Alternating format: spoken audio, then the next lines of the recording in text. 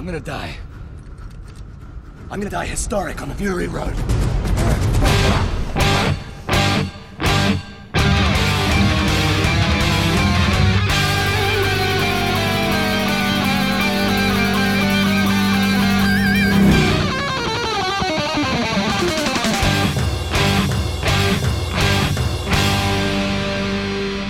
Welcome to the Mad Max Minute, proving that in the old world, everyone had a show in Mad Max Fury Road, 1 minute at a time. I'm Rick. And I'm Julia. And today we're talking about minute 83, which begins with Max fading to black so we can jump forward a few hours.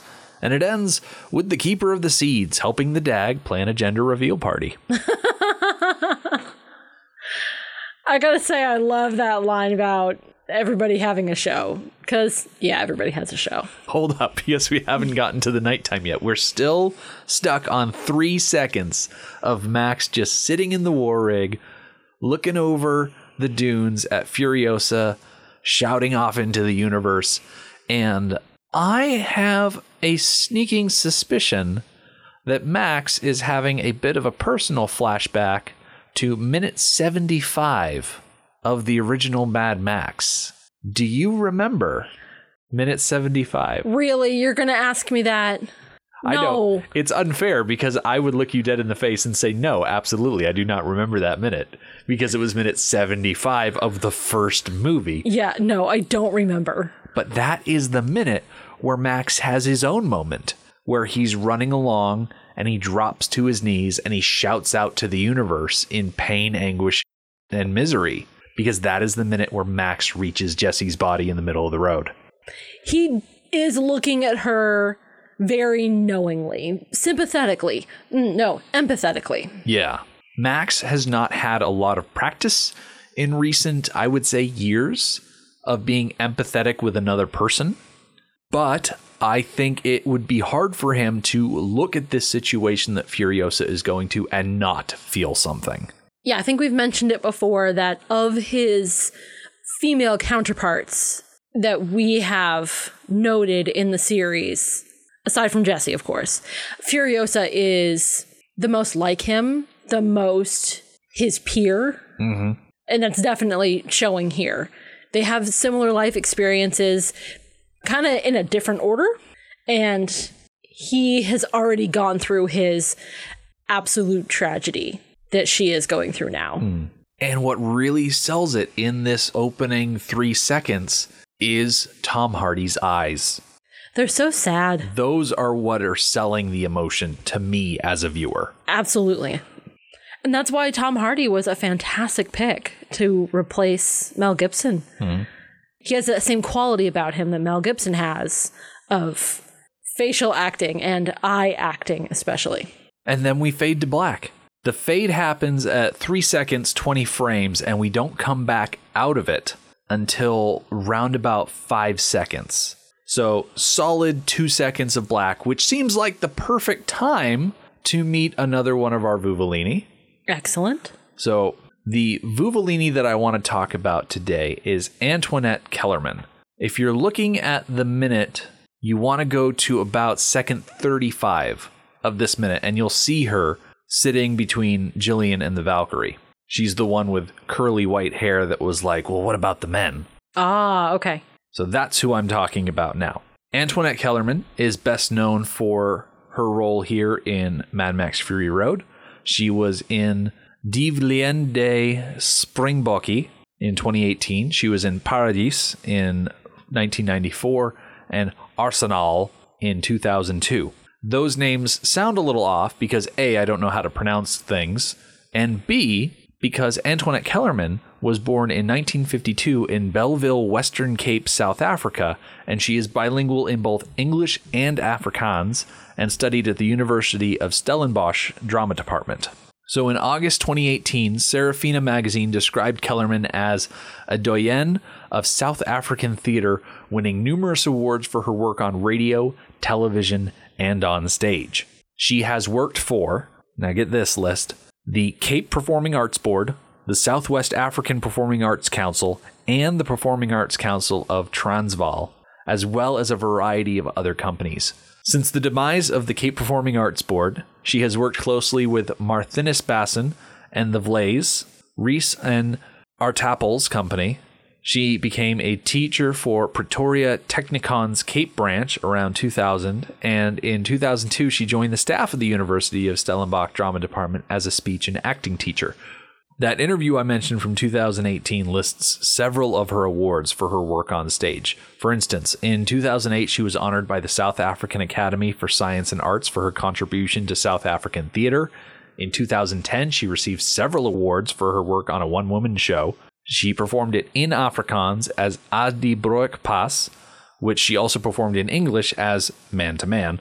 She also has select credits including Die Melktrein, Stop Nie Meer Hier Nee, another one called Assem, and then Willem Anker's Samsa Magien and Hier die Leeuwe by Carol Showman, which awarded her a Kana Award for Best Actress. I sincerely apologize to anybody from South Africa that may be listening, because I took your language and I put it through a meat grinder. A for effort. You tried. Her stage credits dwarf her film credits because she only has 19 on her IMDb page, which begin in 1979. 17 of those are television productions or shorts. One of them was an uncredited English language voiceover recording, and then there's Mad Max Fury Road. So she is a actress, she is an educator, she is a multi-creative, and as Serafina magazine described her, a doyenne of theater. I feel a bit honored that she would take time out of her talented and accomplished life to do this relatively small part in Mad Max. If I've learned one thing in looking at the women that play the Vuvolini, they are all wildly overqualified for these roles. There must have been something appealing about this movie specifically. Perhaps it was the prominence of female roles and the message of independence and escaping your captors that perhaps drew these overqualified women to want to participate. Plus the opportunity to do what the Vuvolini do. These are not your typical role for women that are older. No, they are pretty badass. They're not playing grandmas, basically. No. They're not Mae Swayze. I mean, they're not even Big Rebecca. Big Rebecca had to ride on the bus. Sure, the warrior woman, she got to do the cool thing fighting on the tanker, but Big Rebecca was relegated to the side vehicle. The Vuvolini are not content to sit in the bus while the tanker goes off in the other direction to lead the Humongous away. They would insist on being on the tanker, as we're going to see later on in this movie. Yes. As we fade in from that dip to black, we see that the war rig is parked off to the side, and the Vuvolini have set themselves up a little camp for the evening. Do you think this is what they do? Or do you think they're doing this because they're here, it's nighttime, time to camp, and they have like a home base somewhere? I think they live nomadically. Yeah, I agree. And even if they don't live nomadically, they probably have a territory, a range that they cover. That does seem more like their way to do things. What's the old saying from, I think it was Road Warrior, that only the mobile survived? Yeah, those mobile enough to scavenge. That's what it was. Were able to survive. Yeah. And the ones who couldn't, didn't. So it makes sense that they would flex that ability to move around a lot and use it to their advantage. Because they've got to find a new green place. Hopefully. It does seem to be their aim, as we learn, I think in Friday's Minute, sort of. That also seems to be the way... kind of the Rock Riders I'm thinking about as well. They do seem to have a perhaps more defined territory of that canyon area, but do they have a home base? Do they have a central camp? Or do they just keep moving around? I don't know. With the Rock Riders, I can see them hanging around that one specific canyon because there probably aren't a lot of ways to pass through the mountains. So if there are people trying to go from one area to another, being bold enough to move around, then the Rock Riders would want to be able to keep an eye on that area. it would make sense to me for them to want to hang around that one spot, but still roam around the mountains like goats. Yes, like goats. So with everybody camped for the night, we catch up with Toast and Cheeto, who are sitting there with Joy and Melita. And one thing that stands out to me is that it looks like the Vuvolini have given a few more articles of clothing for the wives to wear. They've augmented the rags that they were wearing with other things, like Cheeto's got a headband, Toast has a blanket around her shoulders. You know, they've outfitted them a little better than they were. The desert gets very cold at night. There's nothing around to hold in the solar heat, so it just goes away pretty quick. So they are not properly prepared. And as they're sitting there looking at the night sky, a light twinkles by like a shooting star, and Cheeto points it out. And Jillian is helpful enough to clarify that that's what you call a satellite. And Toast pipes up saying that Miss Giddy told them about those and that they used to bounce messages around the Earth. So I looked up how many satellites there are orbiting the planet currently. According to the Index of Objects Launched into Outer Space, maintained by the United States Office for Outer Space Affairs, or UNUSA, as their anagram says, there were 4,987 satellites orbiting the planet at the start of 2019, which is an increase of 2.68% compared to the end of April 2018. The problem with things orbiting is that there's plenty of old, defunct, broken stuff up there. Not only like satellites that no longer work or have now broken into several pieces, but also like the debris from shuttle launches, all going in orbit. So this item that they see, it's not necessarily a satellite. It could be anything. Very true. Joy, in response to hearing Toast talk about messages bouncing around the Earth, she leans her head back and she almost wistfully says, shows. Everyone in the old world had a show, which is an ironic statement considering that all of the Vuvolini at one point in their career, they were TV actresses. Yeah. I also find this an entertaining statement considering the advent of podcasting. This has never been a truer statement than right now in 2019. More people than ever have their own show, including us. I find it interesting that the Vuvolini use this term shows. The wives may not know what a show is. So I jumped on Google and I asked it, how many podcasts are there? This website I'm looking at, podcastinsights.com, it says a common question is how many podcasts are there? And most of the data out there is outdated, but we have an accurate method for determining the number of shows, and it's currently over 700,000. That is mind-boggling to me. That is absolutely mind-boggling. And those 700,000 shows have produced over 29 million individual episodes. I was also thinking about the term show and what it means. We've already kind of defined it in our conversation here as a podcast is a show. Well, obviously a TV episode is a show. And I know out west, at least, if not really kind of everywhere, but I've experienced it out west, that a movie is called a show. Now, I don't use show in that way. No. But I understand where they're coming from. I understand the colloquial term of calling a movie a show. I think that the Vuvolini would strictly refer to television when it comes to shows. Without looking it up, neither of us are qualified to say what Australians mean when they say show.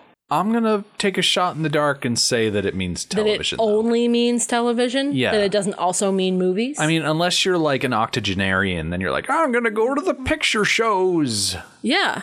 Which, sure, the Vuvolini are older, but I don't think they would use that type of old-timey talk. Max never struck me as the kind of guy that would use that verbiage. Really? To go see a show? I don't know. I don't think it's that far out there to call a movie a show. Maybe. We call a podcast a show, and there's nothing showy about it. Yeah. You don't see a podcast. Yeah, but it sounds a lot better than, oh, we don't have a show, we have a listen. And does YouTube count as a show? Well, Series that publishes on YouTube. that all depends on how many episodes they do. So does a show imply some sort of frequency, consistency, repetition? Yes. I think in order to be considered a show outside of the realm of strictly sticking to television, you need to have a consistency and a format and a schedule that you stick to. If you release 30 to 45 minute episodes 3 days a week, Monday through Friday, consistently for a span of time, that could be construed as a show. If you are on YouTube and you release a 30 to 45 minute episode once a week on a specific day for a span of time, that could be looked at as a show, as long as it's all related in some way, if you tie it together either in format or subject. Okay, well, I'd like to throw a wrench in your definition. There is a podcast show that both of us listen to. It's Roman Mars, and he has a show called What Trump Can Teach Us About Con Law. And it does not release on a regular schedule, but it's still a show. I don't know. I see that as a project. You know, it lacks the consistency of a show. It's more of a educational exploration. Like, I wouldn't look at something like Serial or My Favorite Murder or any of those other really popular true crime podcasts that are out there that release consistently once a week or once every 2 weeks and lump in What Trump Can Teach Us About Con Law, especially in the same boat as 99% Invisible, which is the other Roman Mars show that he does. That one releases every week like clockwork with the same format, even though it's not the same subject. Like, yes, his political show is always the same subject, but it's so sporadic that I wouldn't necessarily lump it into the same exact category of 99% Invisible, the show. Okay, I think I can get behind that. I think I can get behind the idea that it's not so much a show as a project or a special. I think I can get behind that. Yeah. So, listeners, if you can share this episode with Roman Mars, maybe he'll get in contact with us and share his opinion on whether or not his podcasts are shows or not shows.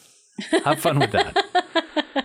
Getting back into the minute, though. In this shot where they're talking about shows, Melita raises her hands towards her chin, and then we hear this plinking music. I think she's got a little music box, and that's the music that we hear as we go through these individual shots. We see Nux and Capable up on the tanker. We see Jillian, Antoinette, and the Valkyrie sitting off by their bikes, and then we see the rear shot of the four women we're looking at here initially. I like the idea of she's got a little music box because, of course, it harkens back to Road Warrior with the music box. I do kind of wish it was a little bit more obvious because, honestly, I didn't catch that. We will get a chance to see the music box more prominently later. Okay, that's good. I think this is where it's originating from. Okay. Toast will have it later. I think Toast gets it from Melita. That's just my guess. But as we cut up to Nux and Capable sitting curled up at the end of the tanker, first, of course, adorable. The two of them are so cute. I guess so. Okay. Care to elaborate? I would care to elaborate. I think I like the idea of them better than I like the reality. The reality feels like a little much. Too quick, too cuddly, just too much. On paper, the idea of Capable meeting somebody that she forms a bond with, that sounds great. But actually seeing it happen and analyzing it happen, it feels much more like she is replacing Angharad with Nux. Well, yeah.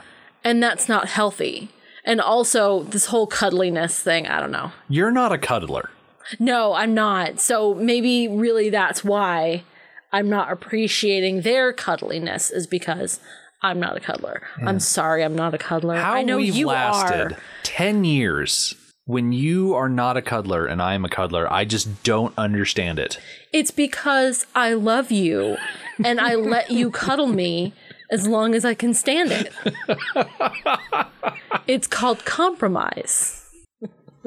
I think it's appropriate that Nux and Capable are hanging out in this little VW bug because A, it's the first place they met, but also B, earlier we talked about the backstory of this part of the war rig. That was the car of the young couple that just left society to go live together in their own little campsite thing. And then the end of the world came and they died of radiation poisoning together in that car. So that is the love bug. Oh my gosh, I can't believe you just said that. I was with you until you called it the love bug. That's a bridge too far. It really is.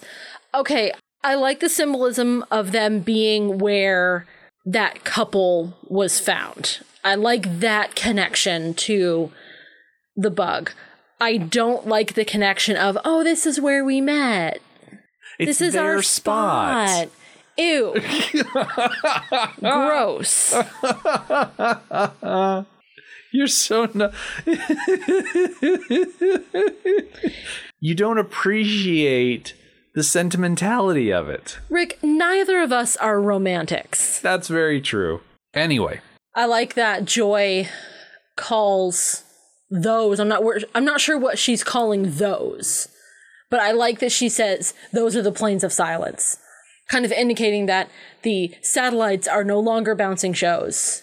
The internet, which is what they mean, they just don't know the term internet, has gone silent. Yeah, given the topic of conversation at hand, everybody had a show. Do you think there's still someone out there sending shows? And then Joy says, who knows? And then she follows that right up with those are the planes of silence. The angle that we're looking at right now, with them overlooking these salt flats in the distance, either she's talking about the satellites being the metaphorical planes of silence, or she is completely getting off the subject at hand and knows that everybody's looking out at those salt flats and she's naming them the planes of silence. It's one or the other. Either she's changing the subject mid-sentence or she's being metaphorical. It's just weird. It's weird. I like the idea of the planes of silence and talking about the satellites, but I think you're right. I think she is referring to what they're all looking at because they're all looking at it. Mm-hmm. We don't really get any sort of explanation because we cut over to the Keeper of the Seeds and the Dag. They're standing off to the side.